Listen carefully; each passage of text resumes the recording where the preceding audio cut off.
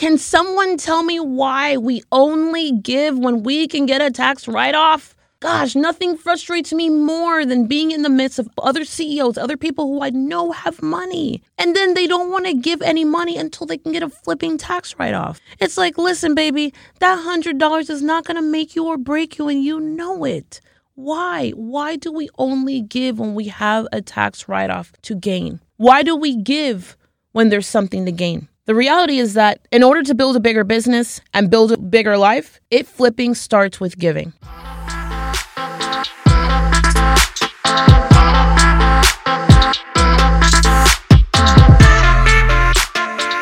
I can't tell you how many times I'm in the midst of people who have the opportunity or the capacity to give.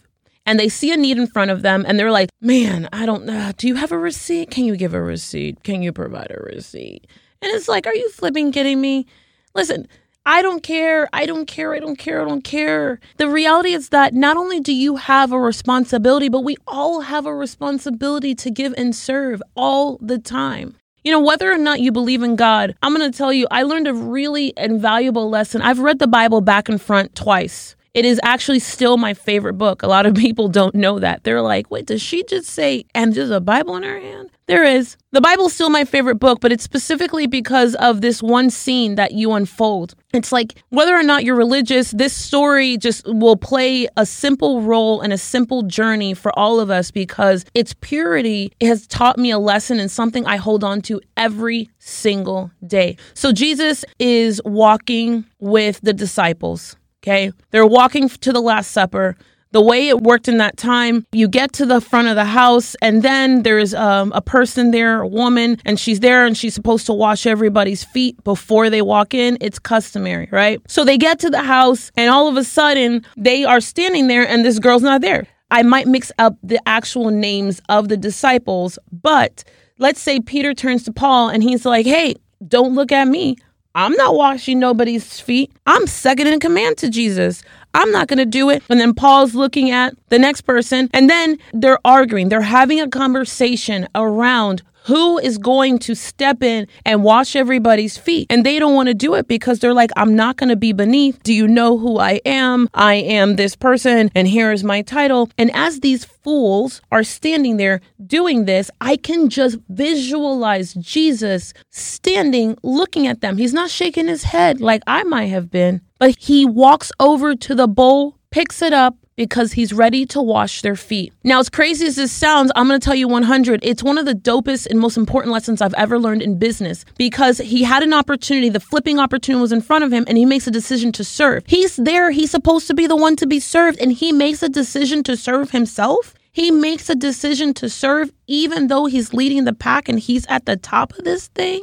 Like, yo, it was such an important lesson for me. And it teaches me today that my first responsibility is to serve, period. You know, we have a company policy and our company policy is we do the right thing always, comma, even if it hurts. Now, this second part of the policy is the most important to me because I could totally say we're going to do the right thing. Now, if I had left that company policy for we're going to do the right thing, period, I can interpret it however the hell I want to. It could be, I'm going to do the right thing for me. I'm going to do the right thing for the team. I'm going to do the right thing so we don't lose no more money. I'm going to do the right thing so that we minimize the amount of effect or impact that we have. But I'm going to tell you this, hands down. Not only am I saying to you that you really and truly need to and want to serve and give, but the even if it hurts means that we are always going to do the right thing.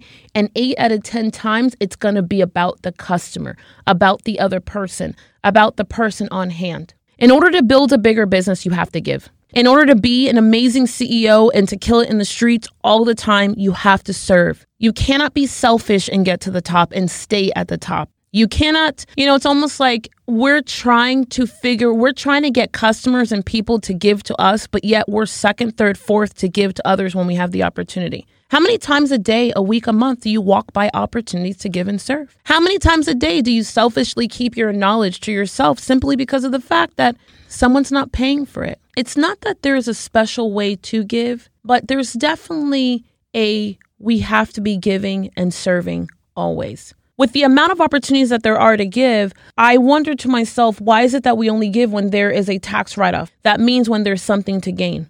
Number 2, stop giving when there's something to gain. Imagine if you just gave to give, because if you just gave to give, then man, there's a possibility. There's a possibility that you're going to have, that we get to have people who give to us just because it's the right thing to do.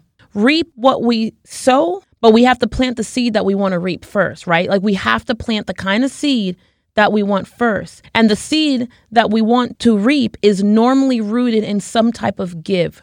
Do the right thing always, even if it hurts. If there's one thing that I want to walk you through here in our time together, it's like the importance of rolling with values. So values in business is what changes the game. It's easy to have a stake in business and then you're doing things. But if you don't have a thermometer, if you don't have a guide guiding you, guiding your team, guiding your employees, guiding your products, guiding your services, whatever it is you put out in the market, then you're kind of running around the world blind. The world needs to know who you are, why you're in business, why does this matter? The world needs to know who are you, why are you there, and why should I care about anything you're saying? And without some of these kind of minimal things in place, then we really can't put ourselves in the driver's seat. We can't put ourselves in a seat that allows us to make the kind of decisions to have a long-term impact. The space of giving comes for me in the space of rolling through and starting every conversation with your value system. The very first thing that I put in place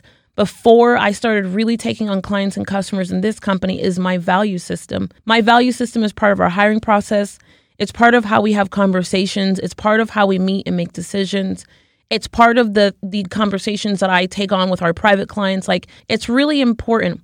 And some values become prominent more than others, but it doesn't change the fact that your values and what's guiding you allows you to be not just an effective CEO, but to really live a life where you're just doing the damn thing. Because, if you're not doing the damn thing, you get caught up on all the little pieces that don't matter. If you're not doing the damn thing, you get caught up on all the pieces that are irrelevant. If you're not doing the damn thing, then you get caught up on the stuff that stalls money. In order to really and truly do the damn thing, you absolutely have to do what's uncomfortable. And sometimes giving is uncomfortable. Sometimes doing the right thing is uncomfortable. Man, I know that us having this conversation is going to make someone mad. Me saying the truth, me doing the damn thing is me doing the right thing, even if it hurts.